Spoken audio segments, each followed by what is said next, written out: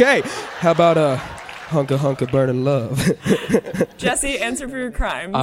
Pass. Welcome to hell.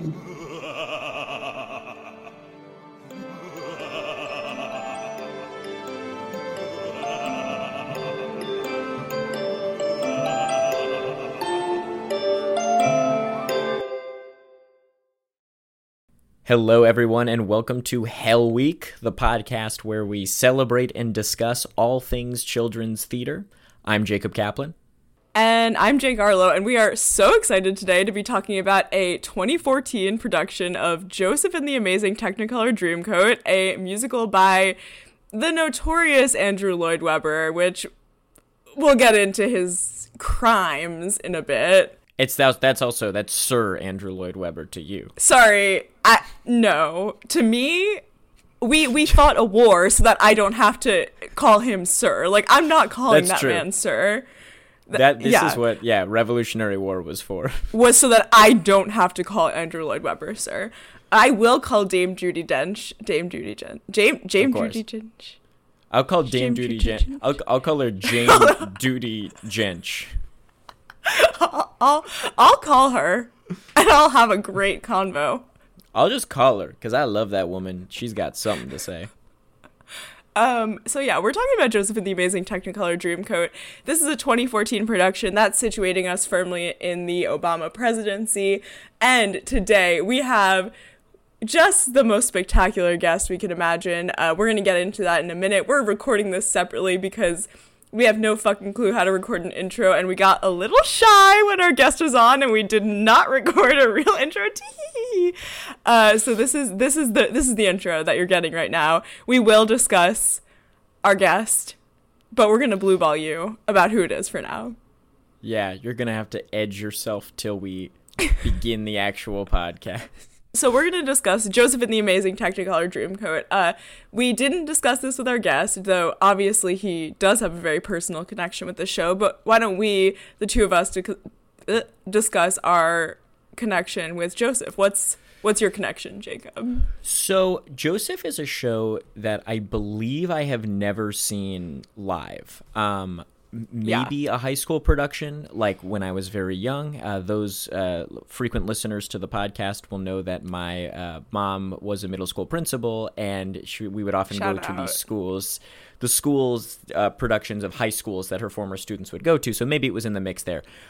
More than anything, my association with Joseph, as may be the case for many people, is the 1999 movie version of Joseph and the Amazing Technicolor Dreamcoat, which I talk about briefly in the episode, but is, I will say, for a show that I don't particularly love, a fantastic movie adaptation of a musical, and I feel like a great standard for what, if you're going to make a musical into a movie, the possibilities of like what you can do to elevate that.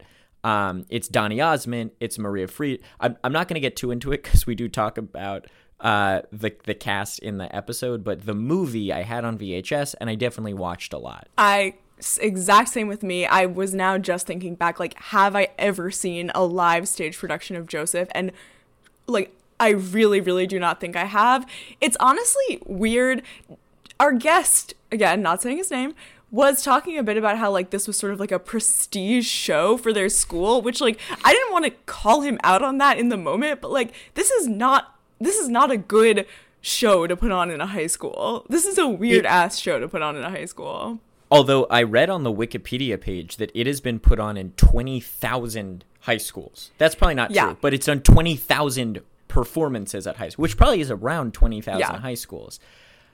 It's, my school, I don't think, probably did not in my time did it. We did an Andrew Lloyd Webber show, actually, that was the U.S. premiere of an Andrew Lloyd Webber show, not because not because we were so ahead of the game. Yeah, we should actually watch that for 1 week. Okay, yeah. The show is so bad. It's called The Boys in the Photograph, and it's a show basically about, it's the story of the Troubles in Ireland as told through two opposing teenage soccer teams. That just feels right. Andrew Lloyd Webber doesn't know shit about the Troubles. Shut the fuck up, Andrew Lloyd Webber. Oh, also, I lied. I have seen a stage production of, I don't know how the fuck I forgot this. I have seen a stage production of Joseph. It was, how did I forget this? Oh my God, it was put on at my middle school, but I was in 9th grade. So I had just graduated middle school, but I went back because all my friends who had been in 6th and 7th grade when I was in 8th were, of course, in the show. That production was wild because they chose to do 2 narrators. So they had 2 people singing, including the girl who had played Annie the year before in Annie Jr., who was then a 7th grader. And I feel like they felt they couldn't give her something less than Annie. So they were like, we have to give you the narrator. And Joseph was a girl. Wow. Which, not to tease too much of this production continues our trend of high school theater would rather cease to exist than gender bend a single role. Yes, absolutely. So I have seen that production. I remember distinctly. So my the boy I had a crush on when I was in 8th grade, he was in 7th grade, and I remember going on Yahoo Answers and asking like, what do I do if I have a crush on a 7th grader? And all the answers assumed, I guess, I was an adult, and they were like, seek help. Well, obviously, it's not gonna. You're definitely the weird one. At least you are the minority of being like a 9th grader asking that. Usually, no, I was an 8th grader, but yeah. Even. But same with you. I watched the Joseph movie so many times, like really imprinted on that as a child. Knew the music really well. Watched it recently as an adult and was like, honestly, this still slaps. Andrew Lloyd Webber sucks, but he freaked it like a little bit on a few songs in this musical. There's a few songs in this. You know, again, I don't love his stuff. There's a few songs in this that are like, these are really good. These are really good. It's Jesus Christ Superstar is the same thing of like, there's a few songs in there where I'm like, I'm really into that. I like a lot of Jesus Christ Superstar. Again, though, I think he needs to like pull from a different source than the Bible. Like picks another thing. He really went from like the original source material and then. When are we gonna get to a musical that's not based on the Bible? Like, I think we're gonna like pretend like the next one's gonna be Jesus Christ Superstar. We're gonna be like, this is actually a Bible podcast. Like, sorry, we're actually proselytizing. It's like you thought that this was already a niche podcast, but no, it's specifically a children's theater review podcast for biblical shows from the 70s. We could keep going for probably at least a year just doing that. Yeah. But But we're not gonna. But we're not going to. Now, I wouldn't call Book of Mormon's not a biblical show. That's a contemporary show about. No. Also, are high schools doing that now? No, but I bet that's the equivalent of like in our era, kids wanting to do Wicked. Like, I feel like it's like, yes, that's not gonna. We're gonna talk about that when we get to some illegal production of Wicked, but I saw a production of Wicked that was created at a JCC that was a combo of The Wizard of Oz and Wicked, and they like stole the like karaoke tracks from Wicked, but you could still hear the people singing. It was so horrible. Maybe we'll do a bottle episode one week and do a summer camp feature, because summer camp shows, we have to. Especially, and there's the French. Wait, that's a great. What if it's like during the summer we do summer camp shows? That's actually a great idea. Yeah.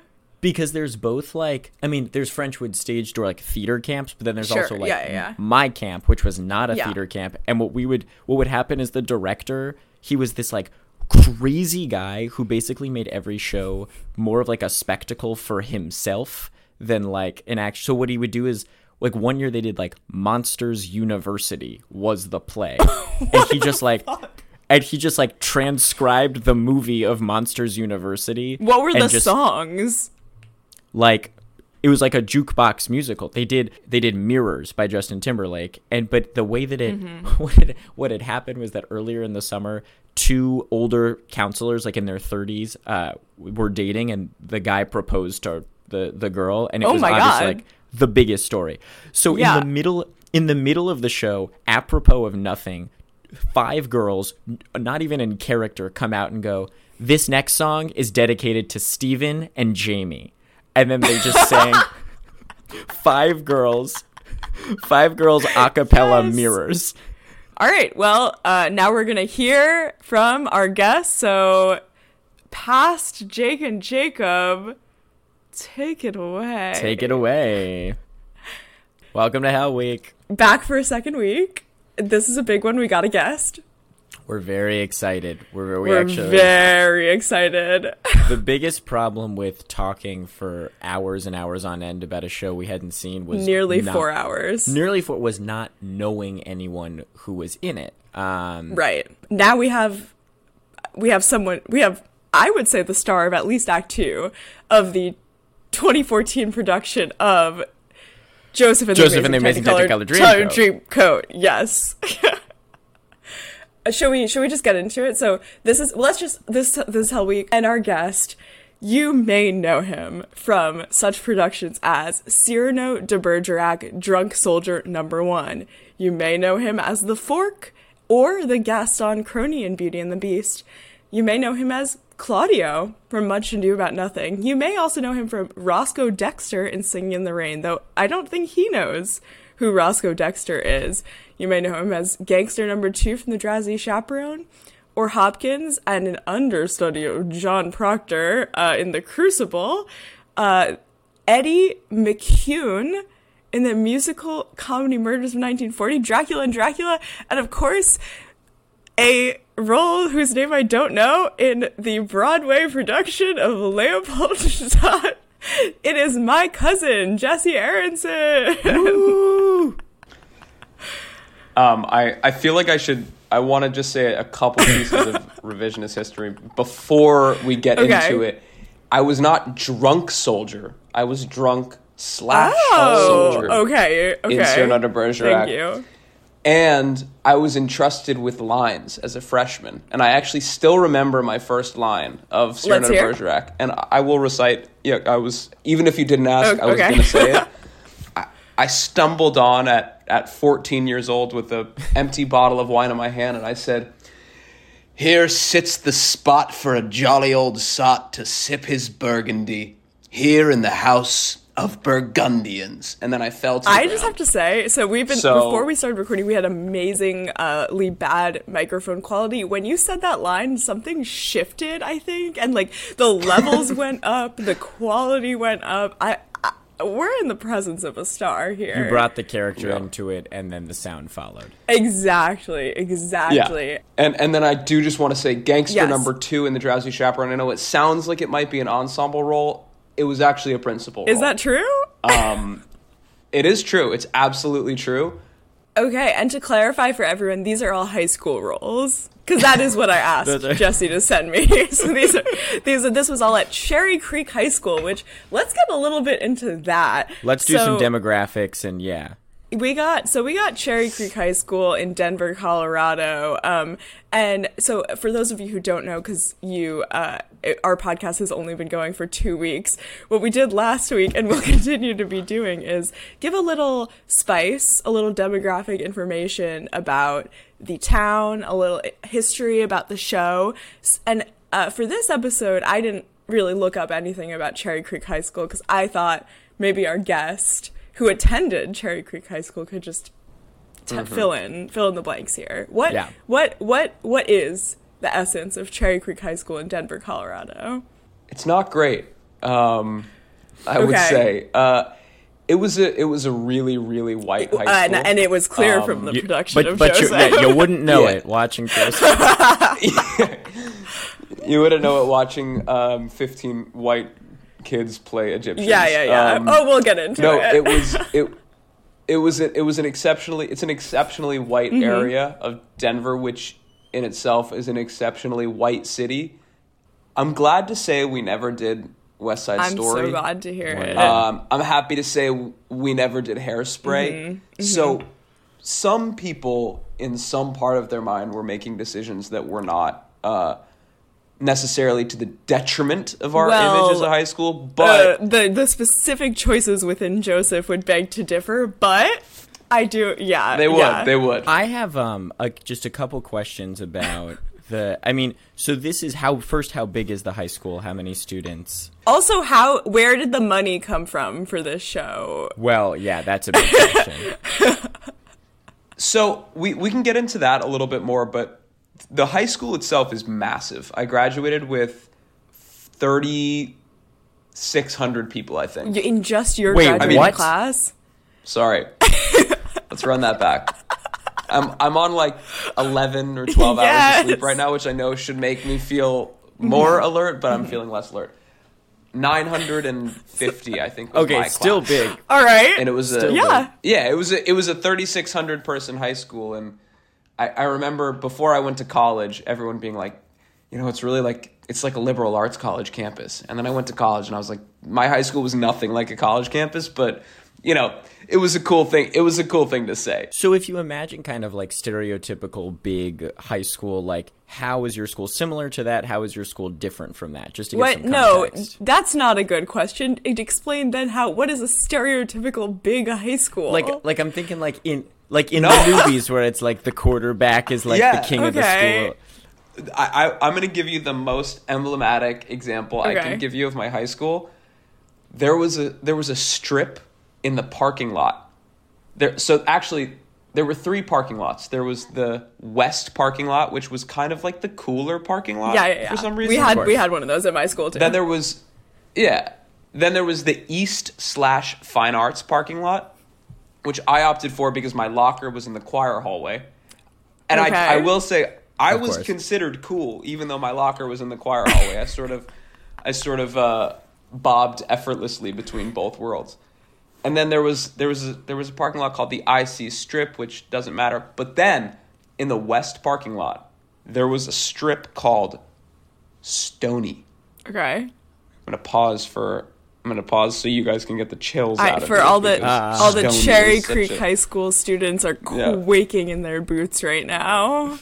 Yeah. So Stony was reserved for the coolest of the cool. How did they measure this? There's parking validation. And who's giving out these spots? Like who's the kingmaker here? No.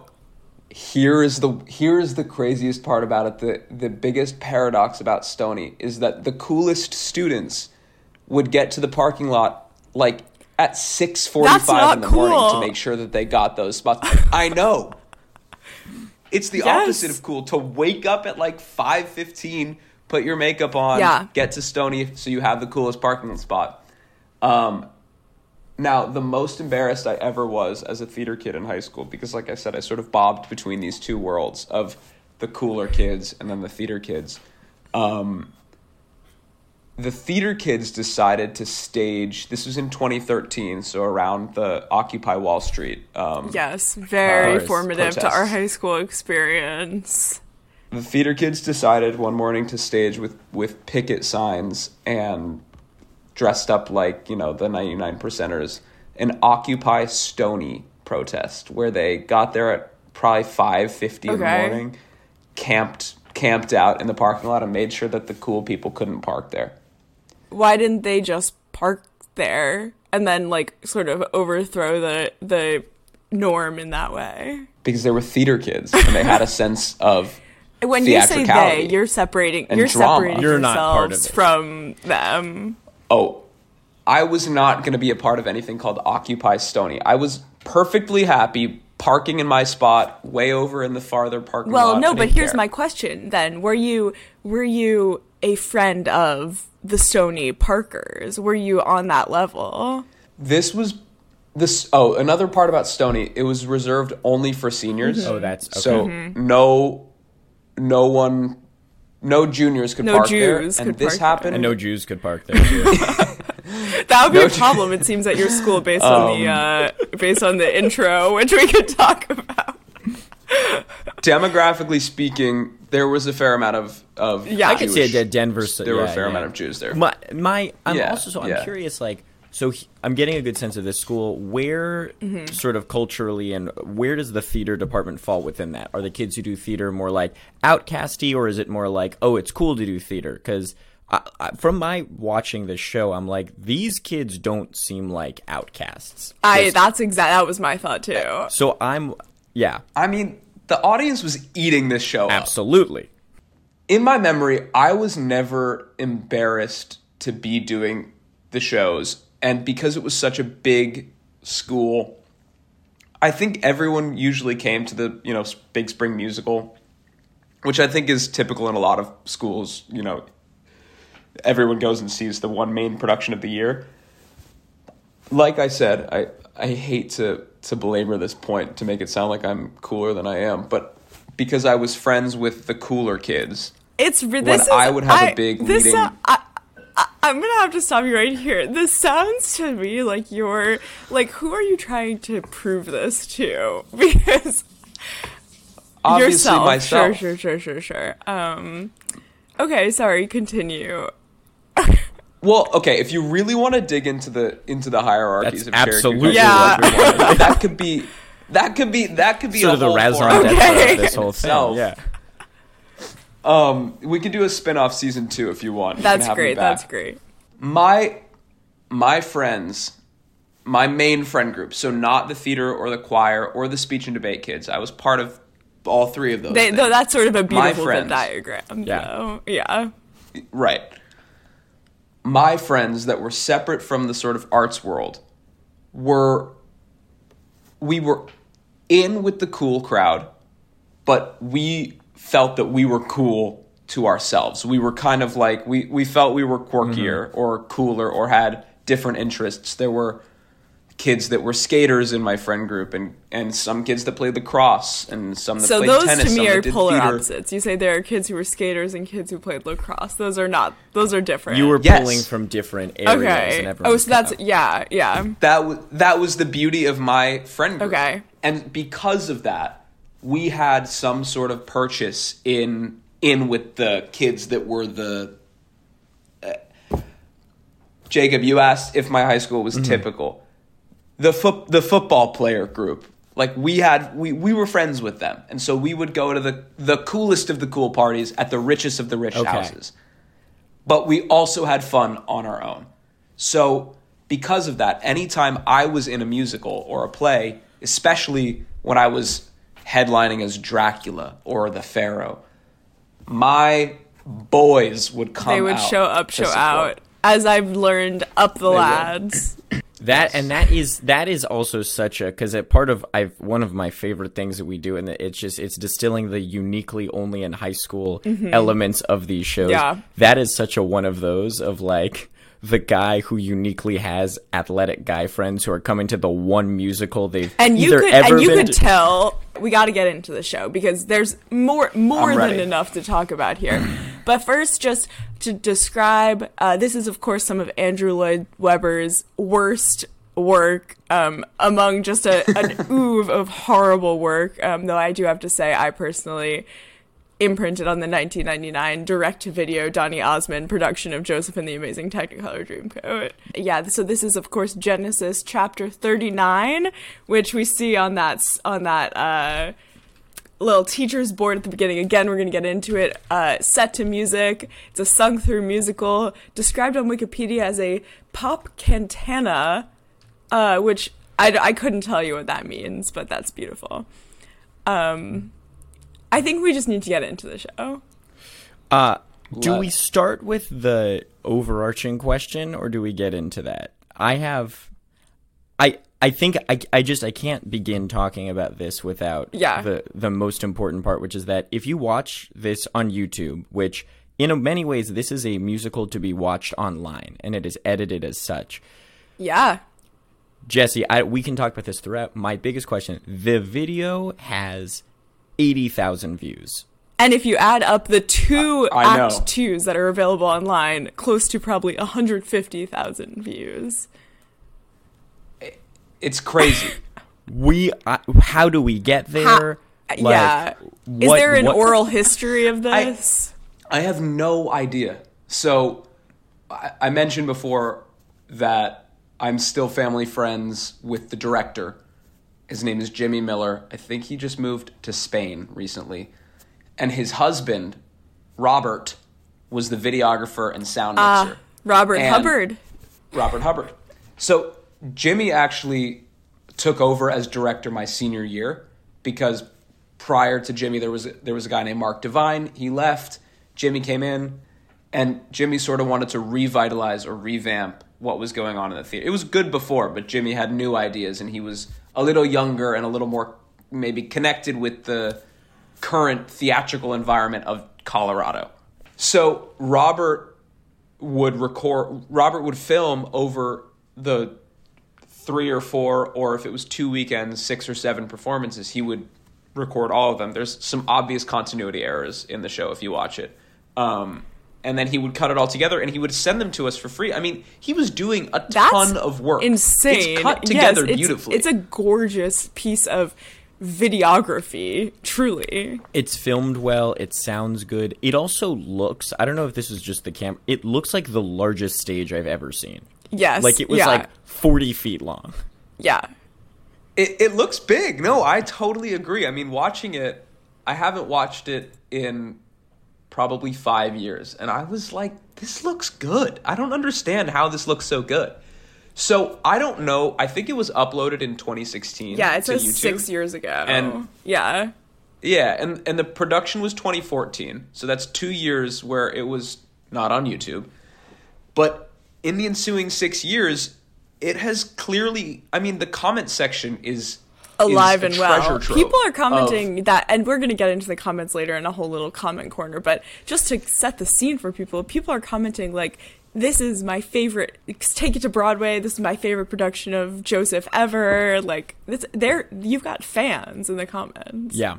But the short answer is that I've no idea why. Well, Sorry, I would say Jacob, this is go also ahead. like why I'm so glad to have someone in the cast here. Like, can you put this production in context with other musicals you did during your time in high school? Was this considered like, oh, this is a really good one? Or is this like, where does it fit? You know, when you're in high school and you do a quote, heavy air quotes, good production, everyone goes, oh, this is the best production that we've ever seen at Cherry Creek. And you never know what that means. I mean, and then there's lore for years after. When I was a freshman, Thoroughly Modern Millie was talked about like this. That feels right. You know, yeah, banner production. Yeah. Another deeply racist. So racist. You know, I've never seen it. My high school did it, and I wish we hadn't. But Janine Tesori went to my high school, so we did all of her available musicals. It's a shame that it's an unproducible musical because it's so good. I regularly listen gorgeous. to it. I gotta watch. Janine freaked it way more than Andrew Lloyd Webber ever could or could dream of. So, and Jake and I and Jesse, I mean, this is separate. Like, I also, and this show, this production, this specific Watching Joseph again solidified it. I would say I don't like Andrew Lloyd Webber pretty firmly. He's one of the worst men. End of sentence. Yeah. I saw Bad Cinderella this week. Oh my God, really? That needs to be its own section. Wow. Which was, I mean, I've watched every YouTube video available about Bad Cinderella, so I can't believe you were in the theater. It was an incredible experience to be seeing, just because it was insane as a show. Yeah. It was probably one of the worst shows I think I've seen in recent memory. But yeah. that's separate. We're not talking about that. That's a whole other thing. Okay, I'm gonna be our sort of drill sergeant here because we don't have that long with everyone, and we have so much to get to. That's so good. I want to. It's bloated. So I want to get to. I think we're gonna get to the larger questions, as they come up. Sure. But why don't we just get into the show? And let's discuss Rob Hubbard's beautiful work. It does start with. Maybe 7 to 8 minutes of credits. Opening credits, yeah. A lot of Jews I'm seeing in the credits, in the production. And again, it strikes you in the opening, it strikes you throughout the show. So many boys. Where did they come from? Can you talk a little about this? How do we get here? Who are the... This is interesting. So, I mean, a lot of schools cast not all boys as the brothers. I would say that usually they wouldn't cast all boys. I don't know what happened, but in looking at the cast, I was like, oh, that person was a freshman who had never done a musical before. Yeah. Oh, the guy who plays, well, I'm sure we'll get to this later, the Calypso song. But Jackson is a dear, dear friend of mine to this day. And he was a choir kid throughout high school, had never acted in his life, and was convinced by myself and others to audition for it, and got the role and had them. So all these people were doing a show for the first time. Because that's what I was wondering. Is this a school where there's a huge core of normal looking kind of buff guys doing, or is it like, are we pulling? No, we can't, Jacob. You can't even start on that yet. We because that's then fun. Do you want to get into it? There's the credits, and then there's 40 naked boys on stage. Let's just fucking get into it. I mean, I don't even know what. Yeah. So can we set the scene? There's the curtain rises and all we see are shirtless 14-year-olds. So boys specifically. Hey, some of them were 17 and 18. Okay. So many questions about the shirt. Yeah, so many questions. And why? Yeah, because all of you kind of looked emaciated, which is maybe just a function of being teenage boys. But I'm also worried. I think it's partially I'm also that. worried it was sort of like a prep for the production, like Ant-Man style, sort of. Yeah. I don't think there was any external pressure, like from the director or well, I wasn't in the home. No, I'm going to already push back. There was external pressure because someone made the choice that you all had to be shirtless, and that led to whatever it led to. Who made that choice? Name names. You know, well, these costumes were. I know earlier someone asked about the budget of the show, and they're pretty nice costumes. These costumes were rented from a different production, or that I believe Jimmy, the director, had built these costumes for a different show, and so he used them maybe for free, maybe he rented them, I'm not sure. I have a direct answer to that because Robert Hubbard replied to someone in the comments saying, someone said the costume budget for this production is clearly massive, and he said, actually, the director happened to be a professional costumer, which is Costume him, which was a great asset to the program. He never liked the idea of renting costumes, so avoided it whenever possible. And then it goes on, but that's a great answer. That's a great opinion to have. I don't like the idea of renting costumes. Okay, so at what point in the rehearsal process, at what point do the shirts come off? I would imagine it's not I would imagine it's not the audition, but let us know. And did it happen during Tech Week? Because if it started during Tech Week, that's not enough time. Right. I feel like it was. I don't remember. I feel like it was known throughout the process that the shirts were going to come off, but they came off during tech. Okay, so this is sort of I don't remember being. We rehearsed in the fine arts lobby. We did not rehearse on stage because the stage was used for other things, and we didn't have a set.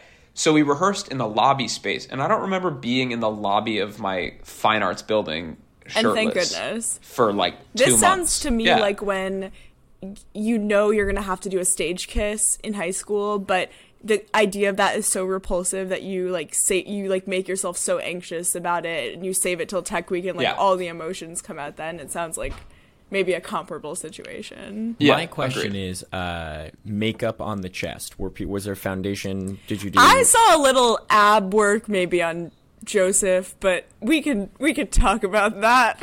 I had set a picture of myself as the Pharaoh as my profile picture after the production, and someone commented on it, like the guy who played Jackson, my friend who played Judah or Benjamin. I can't remember. Not Benjamin, because Benjamin is the child who got Okay. Then it's Judah.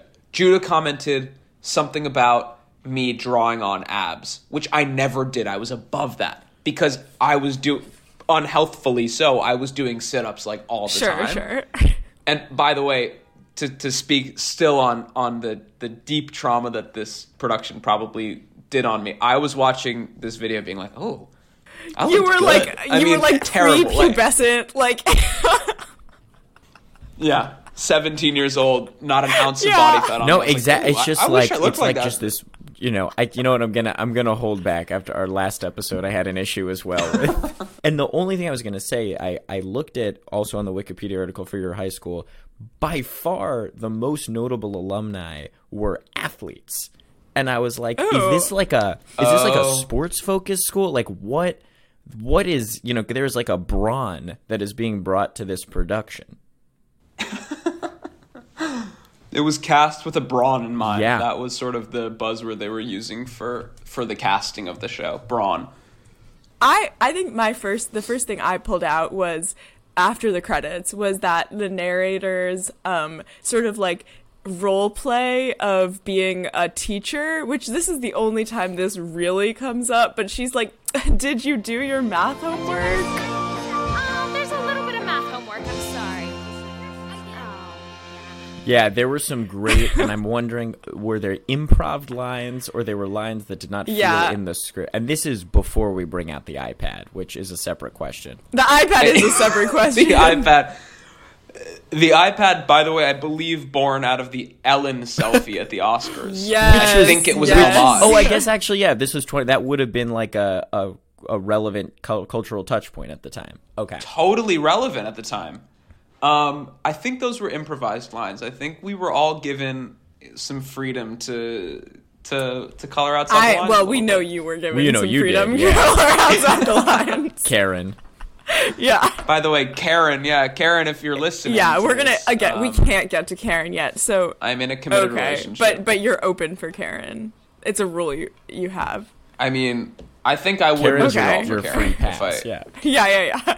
Exactly. So, I think we should just maybe briefly touch on the children's choir and then never talk about them again. But how did you access these children? Because none of them have stage presence, and I am willing to go out on a limb and say that. I'm very curious about the children's chorus. Tell us, is this a staple of every production that you guys do, or was that just this show? This is a common Joseph thing. So, yeah. So Cherry Creek High School was a high school on its campus, and next to it was a middle school called Campus Middle School. And the theater department or the choir department of Campus Middle School. And then I actually believe, I can't remember what it was called, but there was an elementary school next to campus. So there were basically three. So they were drawn from campus and the elementary school. A couple of them were children of teachers. Our choir teacher, who was the musical director of the show, her son was in the children's chorus. And here's the craziest thing that has happened to me in the last year. About 2 months ago, I received a DM on Instagram from a person who is now either a freshman or a sophomore at the University of Michigan, where I attended, who went to Cherry Creek High School as well. I didn't know there was anyone from my high school that went to Michigan, especially in the theater program. And she says, hey, congrats on being on Broadway. I just wanted to tell you that I was in the children's chorus of Joseph when I was 9 years old. And now they're in college? And now they're a freshman or sophomore in the musical theater department at the school I attended. That's so wild. I had to take a step. I had to sit down. I had to put the phone down and reflect for a few minutes because I was freaked out. I mean, all I can say is I was freaked out. And then watching the video back, I was searching for this person, and I'm pretty sure I found her. I don't really know what she looks like because I've only seen her on the internet once, but I'm pretty sure I know which one she is. And that's beautiful. I love that connection. You know, this was 2014, which we were all three of us were in high school at that point. It did sort of make me confront my age a little bit of how, because and I specifically am thinking of one boy and one boy's hairstyle, which I don't know if you're Jake or Jesse. I feel like I know who you're talking about. There's one boy's hairstyle, which is so like you look at it and you're like, this is a different era than the one we are currently in. Is it like one of the freshman boys who looks like Justin Bieber? It's the with like like long blonde swooshy hair. Yeah. And I was like, this is and I was watching it. My roommate was also watching parts of this with me, and then she independently clocked it as well. Like, oh my god, that hair. Yeah. So it would. It's so a the relic. fact that the children's chorus are now adults in college totally makes that totally fits with that. But that is crazy. Yeah. It's terrifying. Yeah, I think we should get into a quick choreography corner here because so let's get into, we have that. Does anyone have anything really notable to say about the opening number that the narrator and Joseph sing? That's sort of a flop, one of the biggest flops of the century. So boring. Yeah. I was watching with my girlfriend, who is a casting professional, and she was like, this is a fucking sleepy way to open a musical. Yes. There's no energy in it. She's so right for that. They literally should just open with Jacob and Sons, which is we are getting to now. It's a banger and a half. This is when, of course, all the boys shout your names, jump on shirtless. This is sort of the fearful opening. Do you think the parents, and again, we had to just suppose at this, were the parents, my Aunt Susie, how did they all feel about all the shirtless boys on stage? I gotta say, there was something in the air in 2014, in February, in the late days of February, in the early days of March. There was snow on the ground in Colorado. People were coming into the Egyptian desert, seeing shirtless boys, and they were bought in from the get-go. I mean, that feels right. The energy is palpable even over YouTube. You can imagine how it felt. It was thick. Yeah. No, the audience is loving it. The audience couldn't love this more. I will say, though, the audience is loving it, but for like the first 25 minutes of this show are so like efficiently paced. I didn't even know if there wasn't. I mean, I didn't know if there was an audience until about like 25 minutes in. I heard applause. Yeah, there's not really room for clapping at the beginning. No. I wrote somewhere the pacing of the show is I wrote somewhere wild. like this show is being run with like a military grade precision. I know that. I think that's one of the good things about this production of the show is it does just chug along. The orchestra is on top of Oh my god, they're mostly playing in key. They're playing more in key, I would say, than flute. some of the harmonies within the actual show, but yeah. Some of the mixing, there's like one soprano voice that's sort of floating the above mixing the rest. on every ensemble harmony is sort of like, oh, these girls have not gotten their chance to shine. Why don't we just crank up those mics and turn those right down. Jacob, were you having something to say here? I was doing a mic turning thing. I was also thinking of, Jake, I was worried about you in particular watching when the children's chorus comes on, but also like because of, we talked about this last time, the jarring nature of like 50 kids screaming. I was scared. I was frightened. Yeah. The Jacob and Sons is scary, but let's talk about the choreo. Because I think this is the moment when I realized that the choreo was going to be sort of a big part of this production. We had sort of a jazz square type. It was like Jacob and Son, like a big that. And first of all, you say a lot of these boys had not done theater before. Nearly everyone was hitting their marks, including you, which you were, well, the camera loves you. You were the feature of most, I would say, of this song, but I'm gonna say that I think the first thing I wrote in my notes for my rewatch is I'm doing a lot. You're doing a lot. I mean, I think I was in that show going, in 10 years I'll be on Broadway and I'll be doing a podcast where we can talk about this, so why not give 150%? But it made sense. Like, Joseph is a show that is like, I mean, it's silly. And you were being silly. It's sort of gonzo choreography, I feel like I'm doing a little bit of. Like, and I speak to this as someone who was in the musicals, but always a backline dancer, because I could not dance or move. So I know you were front and center for a lot of these dances, and that usually is an intentional positioning. So among, like, dancers and movers, were you generally kind of towards the top ability-wise? In this one, I was. That's what it seemed like. Prior to this, I recently received a Facebook message. You're getting from messages from people coming out of the woodwork. I know. Get on Broadway once and see me come out of the woodwork. Yeah. This is the former high school theater director, Mark Devine, messaged me and sent a really, really, really nice message. Just, sort of saying, I remember you freshman year. I cast you as drunk soldier number 2, of course. And then he said, in Singing in the Rain, I really wanted to cast you as Cosmo, the friend. Of course. Make him laugh. Yeah. Make him laugh, yeah. Make him laugh. But you couldn't tap dance. And my mom sent me to emergency tap lessons for the month leading up to the Singing in the Rain auditions, and I couldn't make it work. So I was never a good dancer. I could always basically figure it out, but like you said, Jacob, I was a backline dancer. something came over me. I think because I was one of the two best dancers in this chorus of boys who mostly couldn't dance. So I sort of had to assume the dance captain status in the show. That's really what it seemed like. Yeah.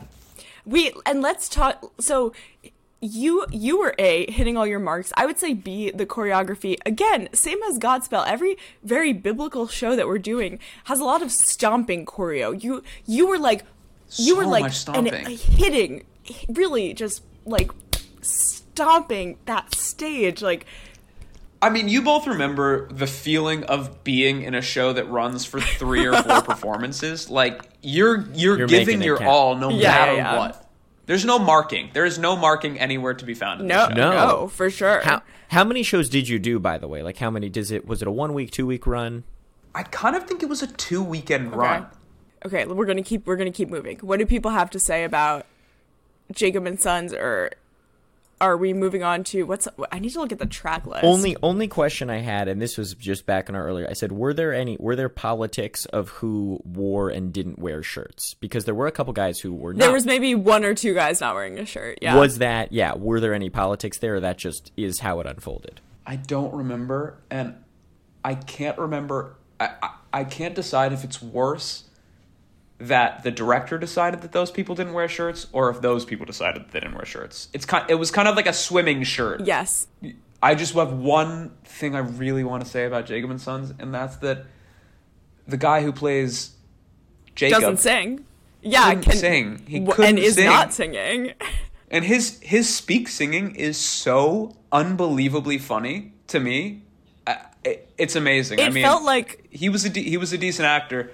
It felt like he like this when he spoke the words. I was like, yeah, this should be spoken. Like, he really sold it. Oh, I never really loved another in all my life. And Joseph was my joy because he reminded me of her. Oh. Jacob. Yeah. Sort of a B-52s thing.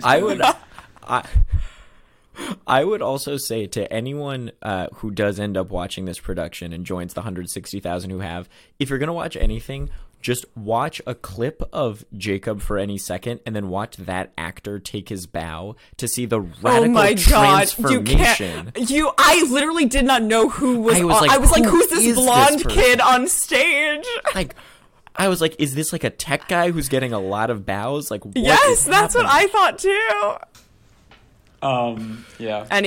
Okay. No notes on that. Okay, so we have the next song. I think is called. It's Joseph's Coat.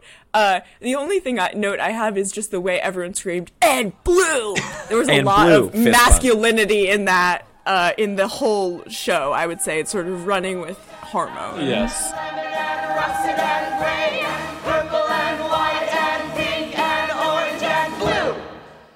My question here, I was amazed at the fabrics descending from the. We have to. Sorry, we do have to talk about the fabrics. That was a cool gimmick. How many times? Like, was that a source of how it was pretty seamless in the production? Like, was there a story? Don't say it was pretty seamless. People were jumping and pulling, and then 5 seconds later, something would fall from the sky. Not always. Do not give them this credit. I would say like 70-30. Should we good play to it? Bad. Oh, well, but here's another thing. When I'm trying to scrub through the show, I got an ad. And this is, I think, making Robert Hubbard at least $1,000 every year. So this is just a cool little source of passive income for him. I received, I think, 3 or 4 ads for Grammarly. Always I had a great one right in the middle of Close Every Door. Me too. And then he sang Torture right after Grammarly came back. Okay. Let's take a look. Red and yellow and green and brown and scarlet and black and ochre and peach and ruby and olive and violet. There's a girl on the left who's just jumping and pulling every 5 seconds. Go back. Like, as a backup. Let me see. Like, you have to. Okay. Point her out. There she goes. Oh, she just kept pulling. Was it because it wasn't working? I guess it must have been. Oh, while we have this shot up, why, Jesse, are you wearing 10 times more eyeliner than any other boy on this stage? That is a good question. So, my dressing roommates asked me this question as well yesterday, or 2 days ago. Yeah. I was watching in preparation. They're like, what are you watching? And of course, I was so excited that they asked. Yeah, of course. You were like watching with unplugged. Like, no, yeah, exactly. I was yeah. like, oh, this old thing. My friend Dylan S. Wallach, great actor, was like, you seem to be the only one wearing eyeliner on the stage. And I was like, no, everyone's wearing eyeliner. And he's like, no, I'm pretty sure it's just you. And I think maybe you two can relate to this. There was something about walking into AP Euro the next day with your eyeliner, and you're like, hey guys, late night last night. And they're like, oh right, you're in the play. And it's like, I couldn't get it off. I tried everything. So what I'm hearing is that you had two parallel experiences. One of you trying to get people to notice. Basically, it stems from a deep need for attention. If I were to psychoanalyze you, of in your dressing room, watching the show, waiting for people to comment, in your AP Euro class with the eyeliner, waiting for people to comment. You just need people to comment. Look, your psychoanalysis of me, psychoanalysis, your cyclist analysis of me is spot on. It's a need for attention from day one. That's why I do what I do. I was gonna say, you can't be on Broadway and not feel a desperate need for attention. No, I totally understand. Like because also that eyeliner stays on for days. It does. My version of that. Let me just speak for the non-men here. It doesn't have to. It really does not have to. You could just wash it off. I tried everything. I tried. Yeah. Okay. I tried water, hot water, and cold water. I ruined every towel in my house. Your mom was absolutely livid. Yeah. But it does. So I definitely resonate with that. This is more a question on the, not even a question, just an observation. The set felt very like Julie Taymor inspired. Well, it had a very like, she designed it. We commissioned her to come in and design it. God, what was the budget? No, I don't. The set. I thought the set was solid. Yeah, and I would say across the board, this was a very like mountable production of Joseph. Like, it wasn't pulling any. Well, with one very key exception, which we'll get to soon, it wasn't pulling any like new tips or tricks. It was pretty by the book in terms of like how the show goes. People were really arguing about that in the comments, though. I think some people thought this was like, they were like, you brought something so fresh and so new to the scenic design. Yeah, people were saying in the comments, which I don't think is necessarily true. I totally disagree with bringing anything new. But did you notice in the credits that the tech director takes a bow? Oh, everyone on Earth took a bow, so I couldn't tell the difference. We have to wait to get, but the bowing at the end is the number of adults on stage who then are singing as well. Like, it's crazy. It's insane. It's crazy. Yeah. So. And now we're nearly an hour in and we're barely on the third number. So let's keep going so Joseph's Dream, that's the next number. I want to speak again for the featured dancers. The corn dancer, what my thought was, first of all, she slayed. She had a little ear of corn right on her. She ate corn. She ate corn and left not a kernel. And left nary a kernel. What I have to say is I feel bad because clearly you can speak to this, Jesse. There's probably many girls who auditioned and they were forced to get the role of wife or corn. Like, those were the roles available to them. So you're going to take what you can get. If you have to be corn, you're going to be corn. Well, those dancing girls did get some feature throughout the show. So they did. They really did. But yeah, I mean, the role of narrator was hotly contested. That was the only female role for girls. Well, there's one more, and it's the angel desk. Yes, the descant basically is all you can describe it as. Right. And that was my high school girlfriend. Yeah. Oh. Yeah. Okay. That was my high we're school get into girlfriend. It. I don't want Wait, the one who was singing in One More Angel in Heaven? In the Brokeback Mountain number. She's the one singing. Yeah. She's the featured singer. Okay. Yes. Okay. Yeah. Okay. And of course she thought she deserved the narrator. She had put in the work, politics-wise, Yeah. the narrator was hers for it was her role to lose, I would say. I would like to say one thing on record about the narrator, and it's the only thing I'll say, which is that the first time I watched the first half of the show, I went back and watched it again, but I was very high, and the only note I wrote or could cogently write was like the narrator slayed, and then I watched it again, and I was like, maybe you have to be high to appreciate the beautiful work that she's doing. She's like the Grateful Dead or something. Like, you just have to be to really understand it. You have to be trip. on drugs. Yeah. No, she was a firmly a choir kid who. Oh, you don't say. Yeah. Also, she looks about 30 years old. Yes. Well, yes. I was like, are you? That's not her fault. That's not her fault. She has the cards stacked against her, and this I think is a general thing. Sometimes the costuming, the whatever will make a senior girl look about 45 years old. She was, talking to children, which already is going to make her look 10 years older than she is. Second of all, she was changing dresses into some of the most hideous dresses I've personally ever seen about every 5 minutes. That sort of like 2012 Vacation Cabana cocktail hour photo. That was photo a shoot dress I pulled out. Yeah, horrible dress. It looks like vomit. So I'm curious, because it is kind of the only significant female role, especially if we're not giving a single girl one of the brothers.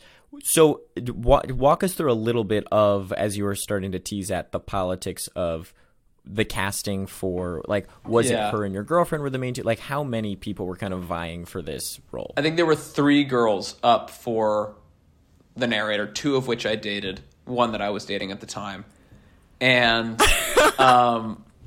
I think I don't remember the decision. I would love to call up Jimmy Miller and ask him like what that was. He probably received death threats after casting Sadie Flora as the narrator. Oh, I'm sure. Because truly, she came in, she snatched the role and never looked back.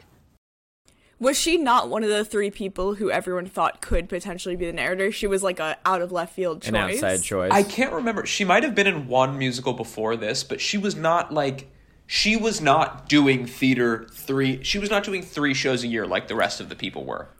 Right, I'm imagining a text chain between the people who are actually in theater, all the girls being like, who the fuck does this bitch think she is, right, coming in, stealing our role our senior year, this was my role, this show was mine, they did this show so I could be the narrator type thing. Now, to that end, I definitely thought I deserved the role of Jacob. And Of Jacob? Oh, sorry, That's Joseph. not a Sorry, big role. Of Joseph. That was another. The titular. Since you've brought it up, I was also one. I was wondering. I was like, this is Jesse's senior show. What's the Joseph story? Jesse, why would you want to be Joseph when you could be Pharaoh? I did not know the magical world that would be unlocked for me by playing the Pharaoh. I thought that was consolation, and Jimmy, the director, I think tried very hard to convince me that actually he was doing me a favor by casting me as the Pharaoh, but I did not believe it at the time. I thought I deserved Joseph is a Joseph. nothing burger role. It totally is. But it's name. It's name Joseph. And it's cloud. I get it. You get to it's be called in Joseph. shackles. The titular. Close. Now, yeah, the reality is me. I could not sing well enough to do that. But I would say you hit all the notes in when you had to hit notes. Yeah. In them. No, I'm a fine singer. I just don't think anyone wants to hear me sing solo like a real, 11 o'clock or end of Act 1 type of song. No one wants to hear me sing that. I'm fine Maybe to do 6 p.m. I'm a character. Yeah. I'm a character singer when it comes down to it. A huge bring down the hat. Well, and I also thought that the kid who played Joseph, and maybe this has something to do with it, had a little bit of the Donny Osmond look to him. Yeah. That was so iconic in the video production of Joseph. Right. So in a look perspective, I guess I saw that, but also that kid could not have done Pharaoh. Like that would have it wouldn't have worked. It would it Right. would not have worked in the opposite direction. And I don't think you're on Broadway now, so we don't have to console you about not being Joseph. But I Yeah, definitely was like, I definitely did a thought where I was like, did Jesse want this role? Like, and how many Desperately. how many seniors were in this production? I think all of the senior boys that auditioned, I think, were cast. Because so the one who sings One More Angel in Heaven is a senior. The one who that's one of my best friends still to this day. I sent him videos of the production and he was traumatized.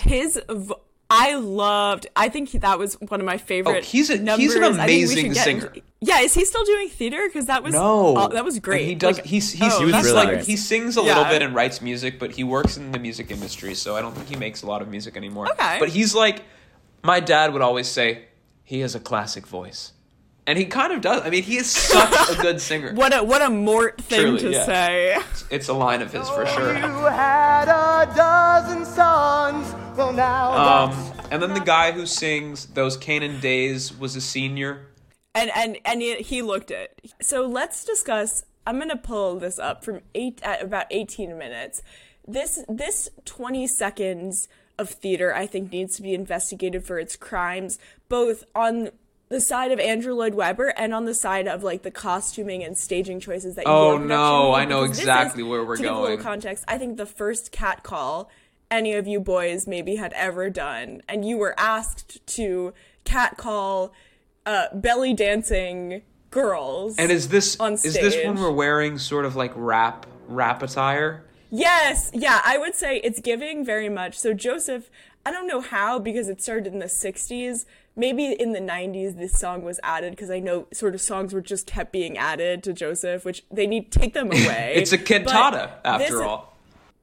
It's a cantata, of course. It is a cantata. This is giving, and especially the graffiti logo, it's giving very much like having a drug talk. So, oh no. You're gonna know. Yeah, you're gonna. When some Ishmaelites, a hairy crew came riding by.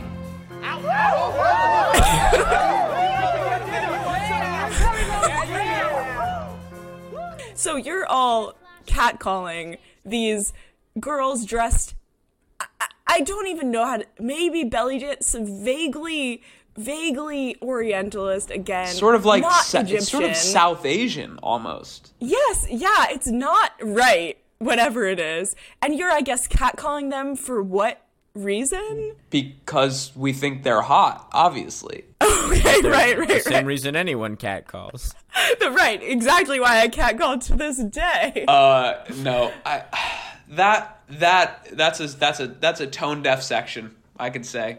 Yeah, and I how did it feel? And maybe, this was a different time. This was 2014. How did it feel? Well, in the moment, to be directed to like catcall like a bunch of like children. Oh, I mean, didn't have a second thought about it. Was just like the direction is catcall like a sort of rap person. Great, let's do it. Which is also a question. This is kind of a broader question that I had, which is like sort of getting into the 2014 of it all. Like, I think that if you do Joseph and you do it in a high school in 2023, I'm not saying you don't do Benjamin Calypso, but I'm saying there's at least a conversation that people are having about it. You definitely do not do that, yeah. like in the 2014-ness of this, like, where, and maybe how was your high school on it, like, was this kind of like where people like, well, it's the show, we got to do it, or was it like we didn't think about it? Like, no. What was the tone? I think that 2014... I think we all lived through it, was a wildly different time than, even 2019 was a different time than right now. I don't think anyone realized that a white guy singing the Calypso number was wrong at the time. I think it was funny to him, at the time. It was funny at the time. We were like, oh, this is so silly. He's doing this sort of like overdrawn, broad West Indian Jamaican accent, and also an inaccurate one. Like he almost slips into like an Asian stereotype at one point. Right. You don't need to comment on the quality of his accent. It was no, it's bad. At least in the movie, there's like a person of color singing that song, which But I think Jacob, you're right. Doesn't make it better. No, I think today either you have a person that is West Indian born or Jamaican born singing the song, or you cut the number. I was going to say, or you can make it maybe if it's an all-white high school like yours, it was in this production, maybe a Jimmy Buffett style number where instead of an accent, you do like a Jimmy Buffett That's a good island idea. attire. I just came up with this on the spot. And see, That's I put no thought into it. That's actually an amazing idea. I think that works because a little steel drum is okay. Also, just like that trope is so done at this point, whereas Jimmy Buffett, like that would be a really funny take to see like high schoolers do it. That would be very funny. But Holding I'm also a cocktail, I'm also my high school, and I'm at Jake. I think you're similar too. Of like, it's 2014. Like I would imagine pretty liberal base of the high school, just based on where you are positioned geographically. Yeah, and it's like Obama era. So we're like, we're all we're all on the right side of everything. So it's absolutely. And we do believe in free love. Right. Is basically what you're saying. Free love. Yeah, exactly.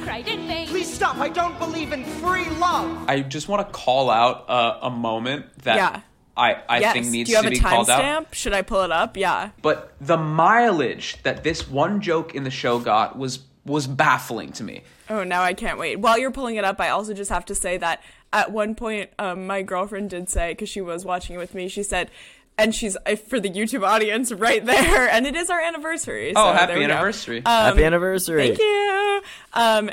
So if you're also hearing background noises, it's because she's making breakfast, and she can't be stopped from making breakfast. She's got to have her brekkie. She did say, especially in regards to the belly dancers, she said, the goal of the show seems to be, let's all show each other what the middle part of our bodies look like, which, like, maybe just as, like, just to maybe break the seal there in some way. I have the timestamp. Please, let's hear. What's the number? 29:55. Okay, we're jumping ahead a little because we're blasting right past that news and we passed segment, which we have to. We can go back. Okay. First of all, I just want to call out, Jesse. There was not a moment on that stage where you were not in it. Like, your face was always reacting to what was happening. If there are, like, children listening to this for tips, children watching Joseph, take away, honestly, from Jesse that regardless of what you do, your quality of acting, your quality of singing, not to say yours wasn't high, if your face is in it, if your face is reacting, literally all other sins are forgiven. Because I was like, great, Jesse's in it. Like, I'm watching a consummate professional. No, I mean, the acting, the quality might not be the best at sometimes. It might be a little hammed up, but you can't say I wasn't in it. Also, what is high school theater if not hammed up? Right. You're not trying to do like a low key production of Joseph. There's nothing subtle about Joseph. Even possible. Although maybe like a Brechtian experimental Joseph could be an interesting way in. But we could talk about that. Okay. That's in the Jimmy Buffett version, for sure. Exactly. Do you have anything, Jacob, pulled between like 20 minutes and 25 minutes, let's say? I don't really have any significant notes about Angel in Heaven other than at 22:55 is the first time I heard an audience. That's all. But okay, that's good to call out. Angel in Heaven, again, well, let's just say the person who sang it, great. Like, really great voice. Also, it seemed that the costuming department was very committed to derobing the boys further because the cowboy outfits were more naked than, like, you were all more naked than you were before. Will you go to 24:48 for me, please? I absolutely because will. Yes. Never have I been more dancer first than in this exact moment. I watched this. Oh my god! Was this you? Because I wrote see. A note about what happens around here. There's a sort of jazz square into a double bell kick back into a jazz square that I couldn't believe I was able to do. Whoa! Wait, where are you? I'm in the green pants stage? in the front. Oh, you're in green pants. What I'm doing is like incredible. Jess, that was actually such a slay, and also like not to. Like, everyone on that stage did that move. Yes, it looks good. Like, it looks that's uniform. wild. It's mind. I didn't know I could dance like that. I would also like to call out these 3 or 4 dancer girlies, whichever one's not your girlfriend. The 3 who aren't your girlfriend are your ex-girlfriend, of course, your high school girlfriend, one might say. So they were all like. You could tell the ones who took dance lessons because they were doing a sort of half-hearted. I forget what the name of the move is, but you do like a turn, and then you like kick your legs up and over. And they were sort of instructed to do that. So it's really another thing like Jacob and I had been talking about last week of like a show your skill moment. Like, it's a do big your skill. Do your talent. It's like a big high school theater mainstay of like on the audition form, they ask any special skills. And I was a little worried we weren't going to see it. There's one specific moment towards the end where we do in a big way, but it's like at any cost, put that talent in, even if it makes no sense. Yeah, I think we now have to get to the news segment. Oh boy. I think we have to. It's how do you begin talking about why? This? I don't. Can we give Jesse? I would like to hear why. No, there's a logistical reason for it. Oh, should we say as well? Like, the set is not changing that much. It goes on for 7 to 8 minutes. It was a big costume change at that point. You guys can't fucking throw on another like.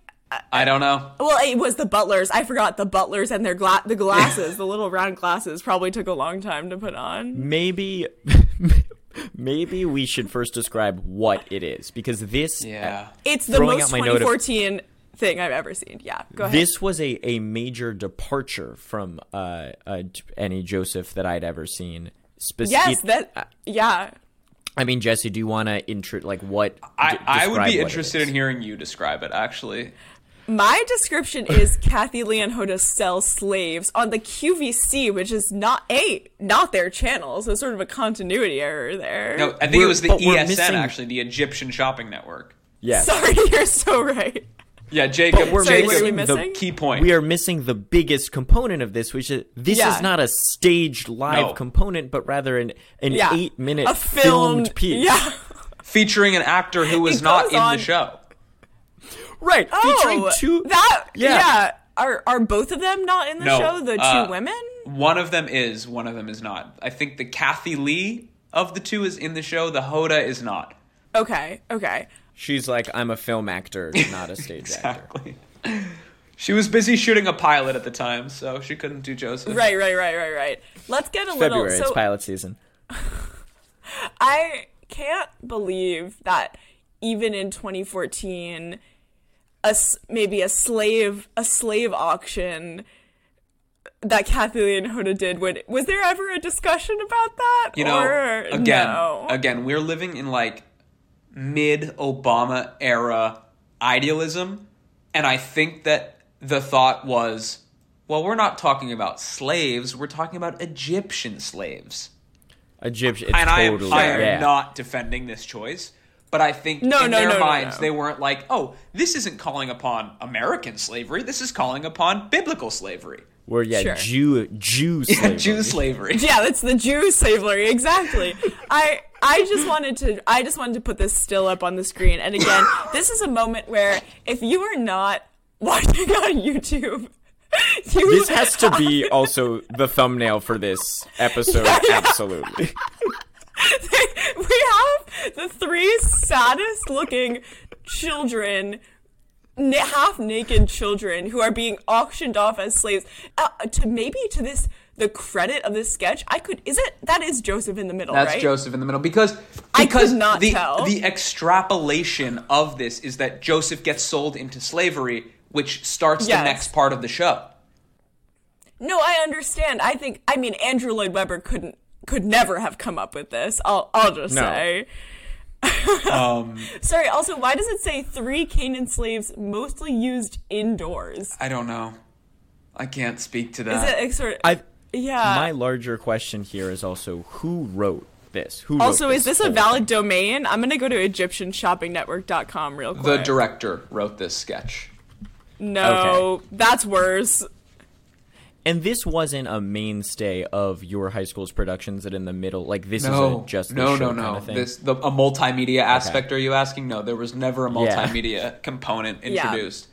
And who filmed this? So Jimmy was connected in the Denver theater world, and so I think he got his... Actually, maybe Robert filmed it. I don't know, but they went to a studio. And let me say, I was so fucking jealous that I was not cast in this sketch. Of course. Which now I'm like kind of happy I wasn't in it, but at the time I was devastated. God, No, because it meant that I wasn't like sexy enough, I guess. to be a those are the three sexiest boys I've ever seen. Of course. Unlike What these shade of three makeup? sexy guys. My friend Ari on the left, what shade of makeup is he wearing? I mean, he looks like unknowable. He looks like Alan Cumming in Cabaret with whatever foundation he's wearing on his face. Yeah. It's really, really rough to look at. I also just have to say that Joseph kind of looks like Drew Tarver here. Is that weird to say? Yeah. No, I see that. A little bit. Oh, now we have on the phone Mrs. Potiphar. She loves her slaves. Mrs. Potiphar is Phoebe Waller-Bridge. I think you imported Phoebe Waller-Bridge from England to do an American accent, but let's just get to this. And going. Oh, Yeah. okay. Sorry. Let's just replay that. Yeah. We got a little ass slap there. You can enjoy them coming and going. I think it's worse to know that a gay man wrote this, and this is an L for the queer community. I just have to say that. Now, if you're listening rather than watching, what just happened is that the Kathy Lee actress, she says, so the slaves turn around, so you just see their backs, and she says, you'll love to see them coming and going, and then does what is supposed to be a butt slap, but what at the last moment becomes sort of a lower back, upper butt slap. So there's no actual hand to butt I don't know. contact. I think she kind of commits to it. Let's watch one more time. It is. You're right. It is sort of upper butt meat area. It's still if I did that, I would be still thinking about it. Like if I was that actress, I would be like, that was the maybe lowest moment of my life. She wanted to be out of that moment as fast as possible. Jesse, do you have any context here? None. Or do we need to move on?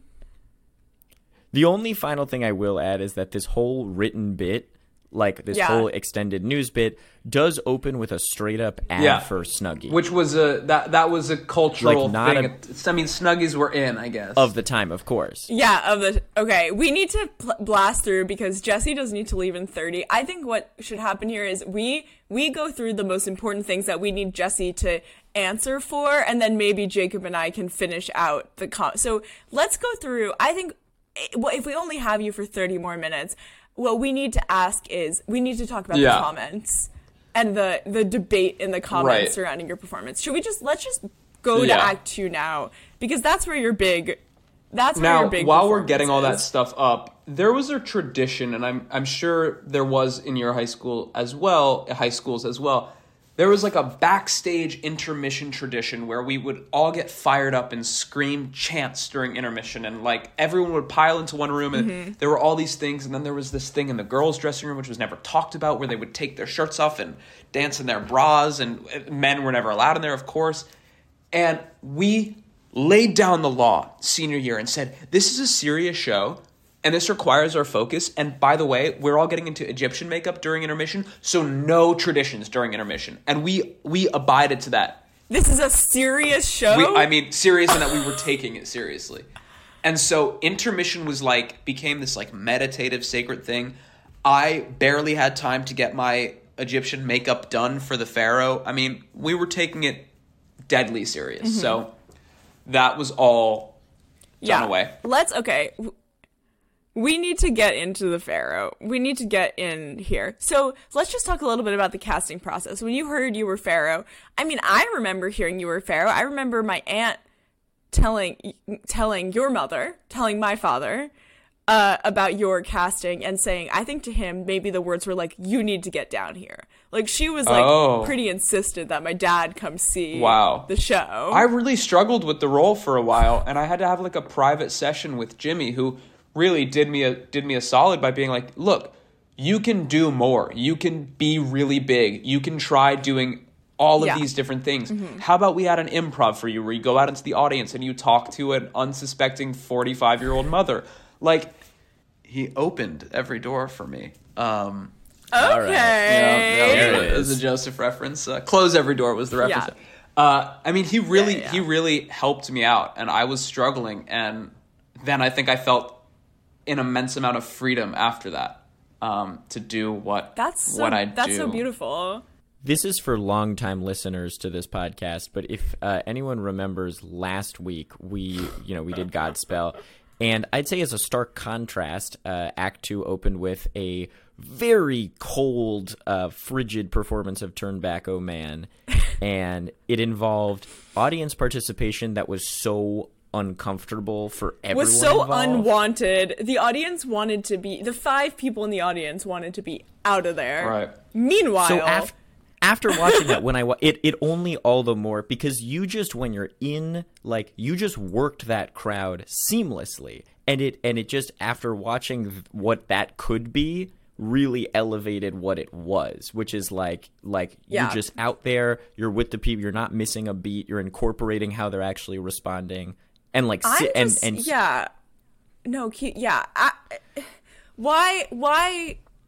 was it so horny?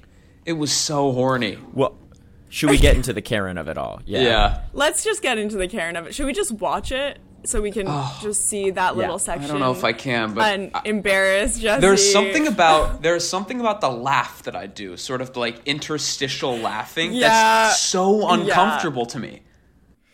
Okay. I think that actually your laughing was the exact right response to her unhinged behavior.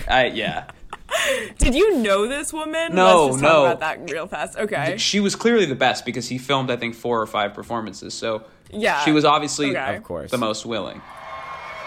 Yeah. That's what I like to hear. I am the king, the pharaoh, and I will be guiding you on this tour. So let's also, the Elvis, that's Pharaoh, like that is in Joseph. Pharaoh is Elvis. How did you study for this role? Was it Austin Butler style? No, I don't think I studied hard enough. I do think what I'm doing is sort of like 25% Elvis, and then, as someone points out in the comments very rudely, more of an aging rock star vibe.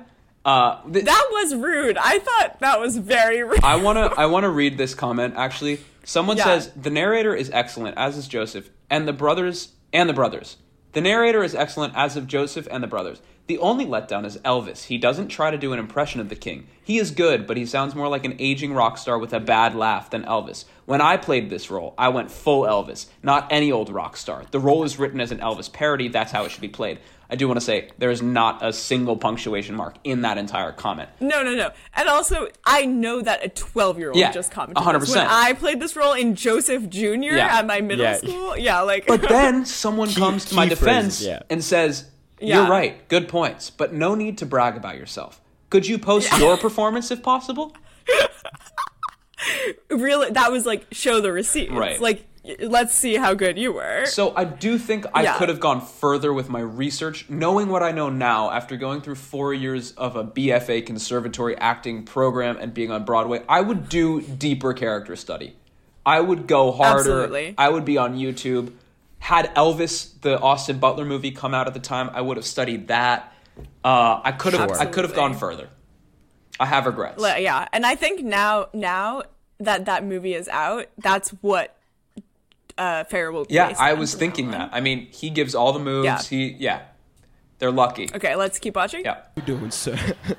Oh, hello, baby. Hello. You are sorry. I know you're like looking for an audience member to like who seems to maybe be someone who would be receptive to this. It looks like you are just so lecherous in this moment. You are like eyeing the audience with just the most powerful eyes I've ever seen. And then I put my leg up on the chair, which we'll get to in a second. You do, which horrible. Hello. Okay. Oh, you look like a pretty young thing. What's your name, baby? Karen. That was so funny. Could not have scripted that. Well, finish that. Yeah, I mean, don't skip ahead at this point. Sorry.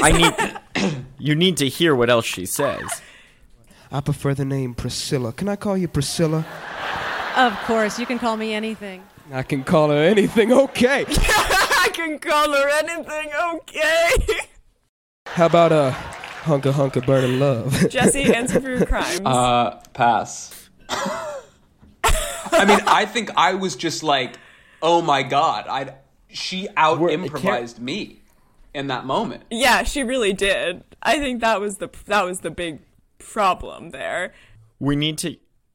it's in about 15 seconds, but we need to get to her saying "loved it" because that that's a literal I just want to sex say crime before you were a saying child. like "hello baby," "hello sir," I just love that like the gender binary of like baby and sir. Yeah. I think that should Well, there's be a whole used gender more. binary thing. I mean, there's like a deeply homophobic joke that runs through the end of the Pharaoh where I'm like teasing my friend Jackson with the thing, and the audience loves that he's a guy. The audience was laughing and laughing. And by the way, that biggest joke laugh gets repeated like 3 times. Biggest Anytime laugh in the there's, like, whole show. Men on men, the audience is like, "Oh my god, this They're is." they're laughing. Jackson and when the brothers we do a dance tango together. number later, and the audience is like, "Oh my god, 2 men dancing. That's fucking hilarious."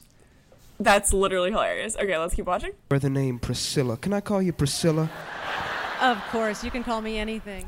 I can call her anything. Okay. So How about hard. As hunker your hunker cousin, burning love? It's hard to watch. As you, Now let me So ask you, fucking Karen. hard to Would watch you for love me. me tender? I'd love you do. Yeah, it says, "I'd love you do." Like, love me tender, love me It do. gets worse. Yeah, It and does get worse. I'd love The best you do. part's about to come up. She love me do. Okay, baby. Okay, that's good to hear. Now let me ask you again. You like what the king did up there? I loved it. Karen, or Priscilla as I like to call her, she loved it. Now let me ask you, Karen. It was so.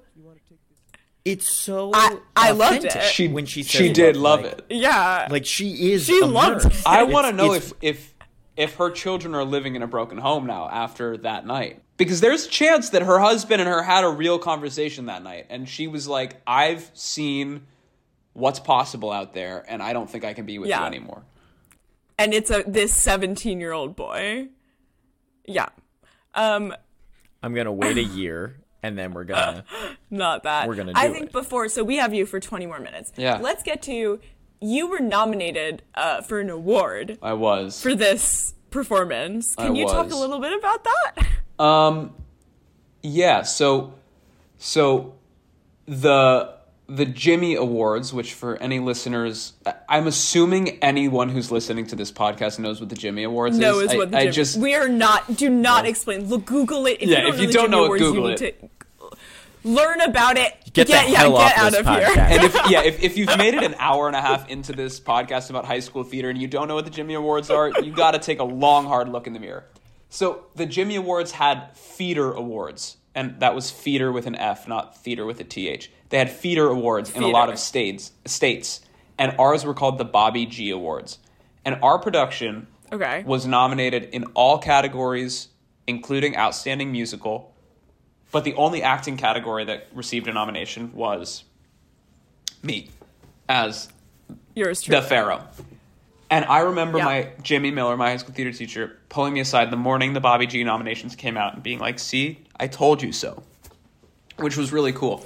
And then, as even a bigger service to me, when we performed at the Bobby G's, instead of doing like a Close Every Door, Go, Go, Go, Joseph, which, by the way, is the worst number in our production. Go, Go. It's horrible, impossible to listen to. You also like, well, yeah, the mixing was horrible. The Sopranos were out of this world bad, but also like it barely existed. Like I think you like cut a little bit of it. It was terrible. But we basically performed the Egypt number at the Bobby G Awards.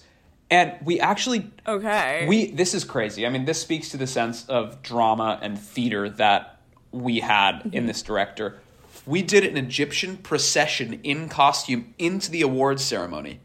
We were the only school that came in costume. And we sat there in our little skirts and shirtless for 2 hours or 4 hours, however long the ceremony was. Were you cold? Were you freezing? I think I remember being very cold and like feeling sort of vulnerable, sitting in... It's the Buell Auditorium where the touring productions go in Denver, and we were sitting in there shirtless. Oh. Yeah. There you go. And then we performed. And I lost I believe I lost to the guy who played Elvis in All Shook Up, which... You did lose to the guy who played Elvis in All Shook Up. I did look... That's ironic. That's crazy. That's irony. God. Which, by the way, I didn't realize this until I started drinking it, but look at the mug I'm drinking from right now. Elvis is back in the building, it says, for the listeners. That's bone-chilling stuff. Isn't that funny? Got this a great Jesse, let's go through. What else do you have to say about this production? Because I have some more questions for you, but if you have any other burning, hunka burning questions, comments, concerns? I mean, the Megamix is a crime against humanity. Yeah. And the outfits in the Megamix are... It's the point. Yeah, Jacob. The black clothes, right? That's like, it's when you come back out for bows. But like everyone was purchased at H&M. I'm wearing like the skinniest of skinny jeans and like a turtleneck hoodie. It's very 2014 H&M. What did they have to offer? Let's all go buy our black ensembles there. Yeah. We sort of had the same issue last week with Godspell. By the time we got to one of the last songs, I can't remember, but Jesus' last song, it was just like him in no costume sitting, and it was blackout. And it was Sorry, do you mean when he was this crucified? Felt very much like we had... No, what was it? What's the last song he sings? It's not On the Willow. It's whatever the fuck it is, I can't remember. But it's it was Beautiful City. And it was basically like what it felt like was we're going into tech in 2 days. We haven't done this. Like it felt a little bit like when you get to the end, you're sort of limping towards the finish. And it like, I mean, the Megamix is such an all-encompassing number, but it did feel like kind of costume-wise. Well, I think that was the... that was the idea. I'm going to defend the costume choices for a second. Yeah, no. And I you think... were meant... Because you... Okay. I have a thing to say, too. Please, Jesse, though. No, say it. It's that what the Megamix is stripping away the rest of the show, and it's only doing the numbers and the dancing. The whole thing. By the way, that Megamix choreography was fucking hard, I remember. Well, it was, you had a lot of choreo it looked to do. really hard. Also, they basically let you sing your entire number again for a third time. That's Andrew Lloyd Webber. That's Andrew Lloyd Webber. He loved the Pharaoh. Was watching with my girlfriend my performances as the Pharaoh, which I believe I've forced her to watch before. Mm-hmm. We've been in this for 5 years now, and I think I've made her watch it twice before. And she was like, when they have you do it again, that pissed me off. And I was like, what? No, it's she's like, why would you do it again? And I was like, no, it's funny. It's a gag. And she's like, no, it's stupid that they make you do it again. I can't believe I have to sit through this thing again. Well, you've already done it twice because you do it and then you go in the audience and you do it again. So it's really the third time. Yeah. Also, and not at all a reflection on you, the song is terrible. Like it is the song itself. And it's so damn long. Yeah. It's like a fever dream of a song. It is. Yeah, I will argue again also for the black clothing, which it's sort of like Pippin closing number. They strip back the circus. It's just the characters. It's also the same I think in the show that the subtext is that you're all meant to be like actors telling the story as well, like for the teacher's classroom. Yeah. So it does make sense. So you do the whole Pharaoh extravaganza and then you're in those Canaan days. Which, by the way, I think is the best number in the show.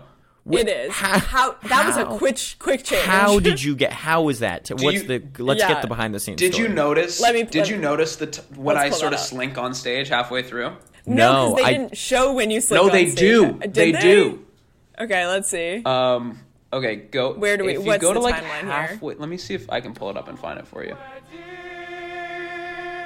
If you watch after this cut in the corner, you see me slink on. Okay. Effortlessly, right, seamlessly. It's a gorgeous transition. Here I come. Ready? Okay. Yeah, you slunk on in character. Very sad. That was a good slink. Not only do I slink on, but I slink on right into a dance feature. Which Let's play that. Hit. Like, you hit really hard. You hit. Why? My question is why did they choose you for that? Because of your supreme dance skills, or? I actually remember when they told me that I was going to do the dance feature, I was like, I kind of felt guilty that someone else wasn't getting to do it. But I was happy to do it. Because you did so much in the show. Yeah, I have quite a few features going on. You have a lot of features. I mean, did your director feel bad that you weren't Joseph? Like, was that really what it was? Could be. So I do remember, ran off stage, took a Neutrogena makeup wipe to the face, scrub. Obviously couldn't get the eyeliner off. And then, wait, that's kind of the answer, I think. I think I was wearing extra eyeliner because, that doesn't count for Act 1. They did extra eyeliner for me as the Pharaoh, but that doesn't account for why I'm wearing so much. But that wouldn't matter for Act 1. Yeah. No, it really, really does not. Oh, also, I think to point out and back to the mega mix, you all were clothed. Like, you all wore shirts. So I was like, it's possible. There is a world in which these boys could wear shirts. Like, even, like, it would make sense even if you were wearing, like, the black shirts under your other... Like, that would have also made sense as, like, a costuming choice. It is funny that the stripped-down version is you guys putting on clothes. More clothes. Yeah, more clothes. Yeah. I'm going to defend the naked high school boys. Are you? No. And I'm going to put you on record. Yeah, for I'm doing not going to that. defend Okay. Hey, honestly, look, I have yet to reveal my position on the naked high school boys. So let's have Jesse speak. And what is it, pro first. or anti? Let's have Jesse speak first. I'm going to say everyone felt consenting at the time to being mostly shirtless on stage. Okay. I think. I mean, I can't speak for everyone. I thought it was fun to do. It's kind of fun to have an excuse to, like, do something scandalous in high school. And I do think that, like, the visual world evoked in the show is pretty solid. And if we were wearing white t-shirts under those, I don't know that it would be as solid. It is Egypt. It's Egypt, okay. And like you're saying, and it's the Egypt. backdrop is snowy Denver. So you really, I think that would all sort of, like, in that thing that you're saying about it being, like, exciting, there is sort of, like, and I think high school theater is a hotbed for this. In high school, you just have so much, like, weird, like, sexual energy that, like, you don't know what to do with.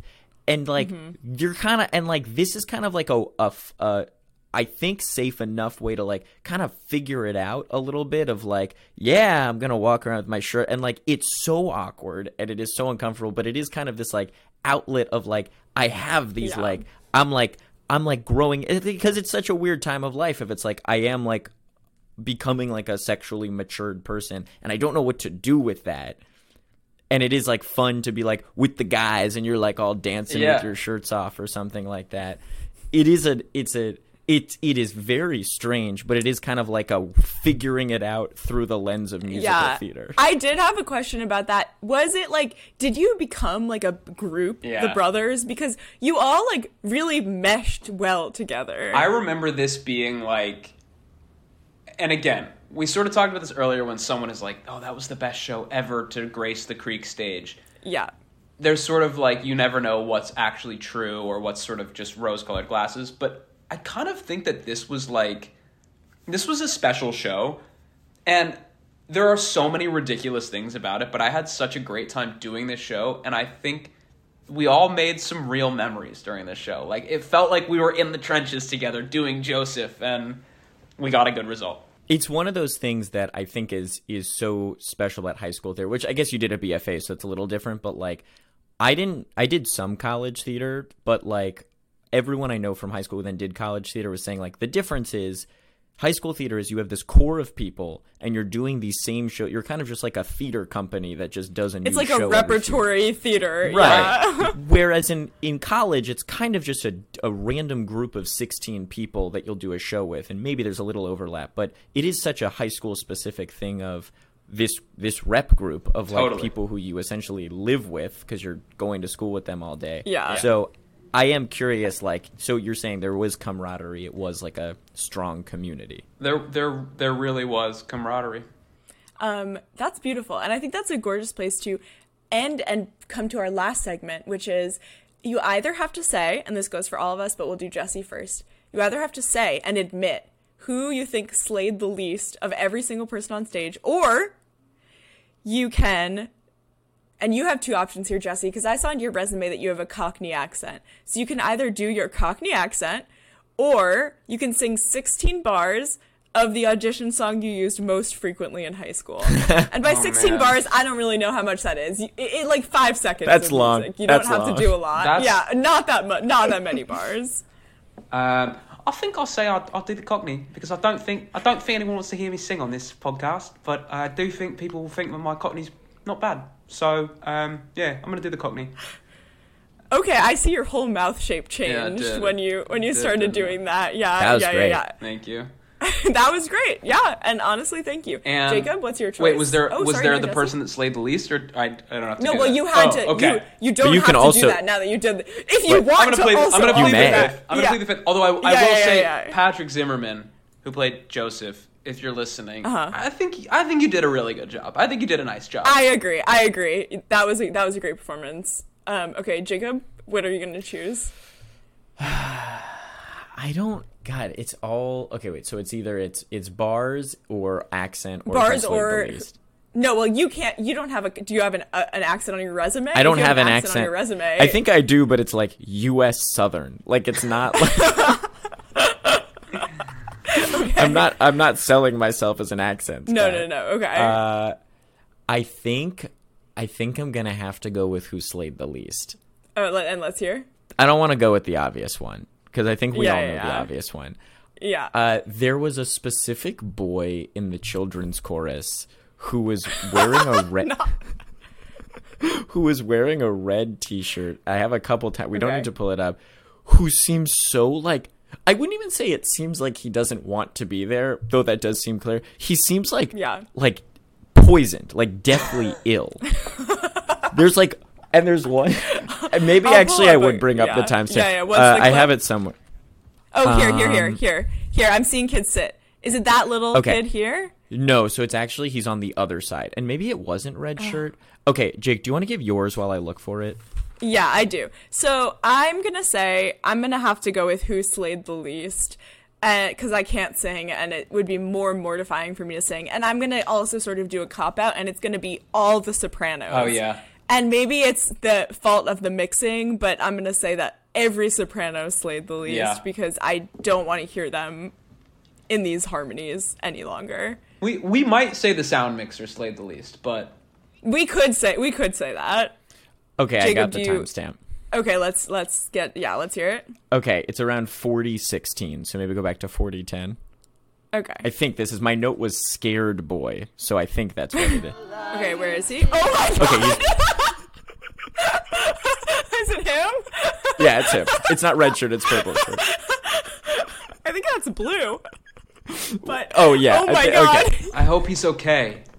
I hope he's okay too. He looks, for the listeners, I can't describe it. I would try, but he's scared. He's sick Victorian child with with cholera, I think is maybe the best. Exactly. He's contracted. Yeah.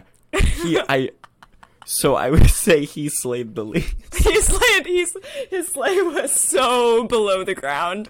Okay, so I guess thank you, Jesse. Do you have anything you'd like to tell the people, perhaps to see you in your show? Yeah. I mean, for any New York local listeners, starting or people who want to travel to see the Pharaoh. Starting March 14th, I am stepping into a larger role in Tom Stoppard's Leopoldstadt on Broadway. Yes. It's just like Joseph in so many ways.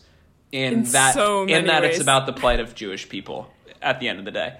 So true. And putting Ari Kononov, Jesse Aaronson, Aaron Bloom, and Patrick Zimmerman shirtless on stage in high school is also the plight of Jewish people. Those are actors. It is very much the plight of Jewish people, for sure. And then the last thing I'll say is let's get this thing to 1 million. I'd love to see... Let's get it to... I think after this... It's gonna get to 1 mil. Yeah. Hey, future Jake and Jacob here yet again, because we did not have time in the actual recording with Jesse, who is so busy, to talk about the curtain call. And I think it's almost better that he's not here, because we got a lot to discuss, and he has a personal connection with these people. Yeah, and to really get into the curtain call, you need to have no emotional attachment to this show, because this curtain call is all emotional. It's so emotional, and I think we didn't discuss the mega mix enough. But just scrolling through, it looks like it does last for a cool 8 minutes, which is an insane length of time for a musical number to last. Okay, well, the quote of the whole thing is at 52:54. That's where the best quote is. But I'll go to 51:40. So this also, we're going to play it. The cast is already about, including the children's chorus, like 100 people or so. Yeah. And then we have the supporting crew come out. And I'm not talking about students. It is not students. I wish it was students. I wish it was that small child from last week. Okay, let's watch. Yes! So they're really zooming in on that adult right there. So there's two adults Yeah. No, so there's two adults, and then my cousin runs out with a thing of flowers looking like he's so lost. They're being like, it looks like these are the patrons of this entire theater. Yes. And they're being showered with gifts and flowers, and they're dressed like the most corporate, like, theater board people you could imagine. Except the director, who's dressed like Harold Hill. The director did just come from a production of Music Man. God, also, there's a story to be told in this frame of hug between director and Joseph, Jesse looking alongside, given just the entire production history that we've got. Given the fact that we know that he wanted desperately to be Joseph, it's giving, like, if there was one more night of this production, he would, like, stab the kid who played Joseph in the back. This picture tells 1,000 words. Yeah, and again, the Harold Hill director who comes on cheering like my son, my child, you've done it. Let's see. Oh, so, and he got a kiss on the cheek from Jesse's high school girlfriend. Oh, that's Jesse's high school girlfriend. Yeah. Okay. Oh, there is a little girl. Oh, who handed him the flowers? Yeah. Yeah, there's just okay, so far we're 2 for 2. There's always a little girl. Infant girl running onto the stage at the end. We'll see how this... Barely weaned off of breast milk. Taking her first steps onto the... Jesse has to instruct the director, because of course he had a handheld mic the whole damn time as Elvis Pharaoh, so he's telling him how to turn the mic on. There is a lot of struggle over turning on the mic. With Professor Harold Hill on hand. There's a big Cherry dig Creek's coming out. gonna have a boys band. There's a what? There's a big dig at the science department that he's about to do. Not every teacher gets to come to work and get this applause and have this experience. Certainly not every science teacher does. I know that, right? This has been such an incredible experience for me, coming back home to Cherry Creek and working with your amazing students. You have all welcomed me so much, welcomed me home so much. You've given me so much encouragement and so much love. This past week has been just incredible for me, just the best of my entire life. So, thank you. That's insane. We got, yeah, I mean, this shows, because, last week, director's speech went at the beginning. This week proved director's speech has to go at the end. Because you couldn't get that amount of emotion out of someone before the show was gone on. No, and this is clearly I think Jesse told us, the filming was pulled from many different nights, which is, first of all, an immense endeavor. I can't believe someone edited that all together. Second of all, this is closing night, and that this is like all the seniors' last big musical, and so they're all crying, he's crying, emotions are so high. The funny contrast here is, because Jesse this was his first year working in the school. I will contrast that with, my high school, the director who we had, who is a legend, by the time I had her, she was in like year 40 of doing it. And she's still doing it. So it's like, we were all sobbing, but for her, she was like, all right, let's get the next whatever group the out. fuck, I don't fucking care, yeah. Yep, I made another group of kids' dreams come true. Let's get the next group of freshmen in and push it along. So you are seeing like a director's, it's nice to see like the first time a director's having this experience versus, in my experience, the 40th time. Right, it's so different to be like, and especially it sounds like he's like from Cherry Creek or like went to Cherry Creek High School, so to like be like, I am coming back and I am directing these children and like I just made the biggest fucking difference in their life. Like this is gonna stay with them for years. Little did he know it really would, but in a big way. Some of the choices he made, I think, it's the shirtlessness.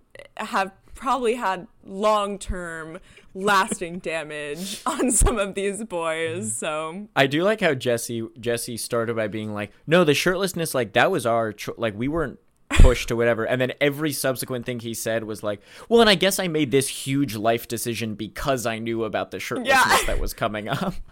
And I guess I'm still scarred by blank because of the shirtless. I guess I'm still parsing through my embodiment, my own human body because of this shirtlessness. Yeah.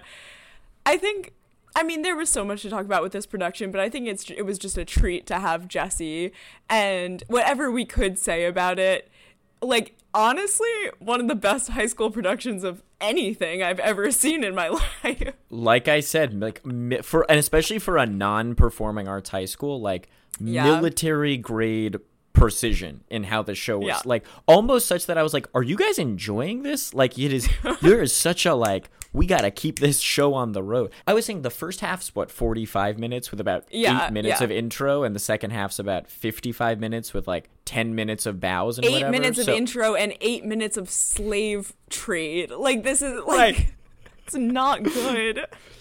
So I don't remember it being such a short musical, but this thing is like a cool 90 to 100 minutes of just pure show, which is... I do have some history about that, which is that literally in 1965, it was like a 15-minute long performance at like a school that I think Andrew Lloyd Webber was just like, I don't fucking know. And then they kept adding numbers to make it into a full-length musical. So if it seems disconnected, it's because it is. Well, and there is a point probably 2/3 of the way through where the narrator's like, well, we could end the show here. Like, we could end the show here. Like, things kind of are going well. But they just, nope, we got like 8 more songs. But in regards to the military grade precision, I think the context of knowing that this was edited together from multiple nights, like, the editor probably trimmed some of the fat here, like, of, like, set changes or moments that may have lagged a little bit. So that's like good context to know. Like, this is not raw footage. But I feel like high school theater is like, it's like that John Cage piece that's all silence, like 433, where it's just the guy sits at the piano and there's like that is what high school theater is. It's the silence during the set changes that takes like the vamping, hacking cough. Yeah. Like, that is also part of the show, so I want to see that. Like, I hope You're that so in right. future... I hope that in future... Because, again, I said this at the beginning, like, this video was, like, meant to be watched as a video. Like, it has a lot of editing in it.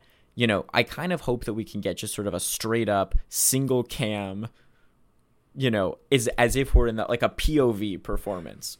I completely agree. I want like the shakiest footage. Like, it'll probably be unpleasant for us to watch, but so much realer for us to discuss. Yeah. I don't want clean. But no. I think those are all my notes on the end. Yeah. I have plenty of other notes. I think, you know, we'll get to them. We'll get to them another time maybe, or they'll just be lost into the ether. But yeah, this was I'm so glad we got Jesse. I'm so glad that someone filmed this production and edited it. That's such a hard word to say. Edited it. It's also like, it's almost like the director saying welcomed. He kept adding it. He was like, I've been welcomed into this community, and I've been so welcomed this week. He sounds like, what's the bear in the Jungle Book? Like, that's like the voice you were just doing. Like Baloo. The Bare Necessities guy. Yeah. Oh my god, is there like a high school production of the Jungle Book? We should definitely look that up. I was thinking about we're gonna get murdered by Disney. We need to like get a lawyer before we do a Disney show. Well, Jesse, thank you so much for. Thank you. This was my pleasure. It is such a dream to get to talk to someone who's actually in the show. Any dream will do. And who broke up a marriage. And let's thank also, of course, Karen. Thank you, Karen. Thank you to Children's Choir. And I'm going to say goodbye. Welcome to hell.